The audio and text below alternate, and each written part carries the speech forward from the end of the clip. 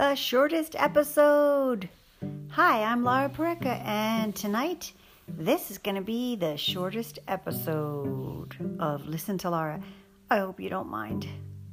Well, today I want to talk to you quickly about 3D printing, and the reason it's on my mind is because a little less than a year ago, I decided to straighten my teeth a little bit because they'd gotten a little crooked, and I was starting to look like Bugs Bunny a little bit.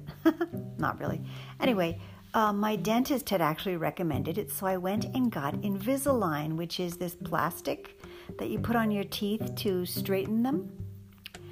And it's like a glove for your teeth, but it's plastic, hard plastic.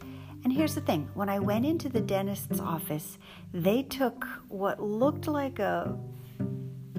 it was a camera, but it didn't look like a camera. It looked like one of those little guns that they use at the grocery store to scan your food when you're buying groceries. And she went around my mouth with it, taking a virtual little video of the shape of my teeth. And she said that they were going to use a 3D printer to create these plastic retainers, these Invisalign for my teeth. And I thought, wow, 3D printing of something to put on my teeth, and that I would get it that quickly. It was just like amazing to me. So I found that 3D printing is going to even be more amazing as the next couple years go by. Let me read to you. It will dramatically change the face of retail consumption. When you need a pair of shoes for your child, you won't need to go to the mall. You'll take a picture of your child's foot with your phone, upload it to your 3D printer, and select from a menu of shoes that can be printed on your kitchen table. What do you think about that? This is coming from a reputable source. This is not just made up somewhere. The price of the cheapest 3D printer came down from $18,000 to $400 within 10 years. In that same amount of time, it became 100 times faster. Things are changing at an amazing rate, and I just am in awe.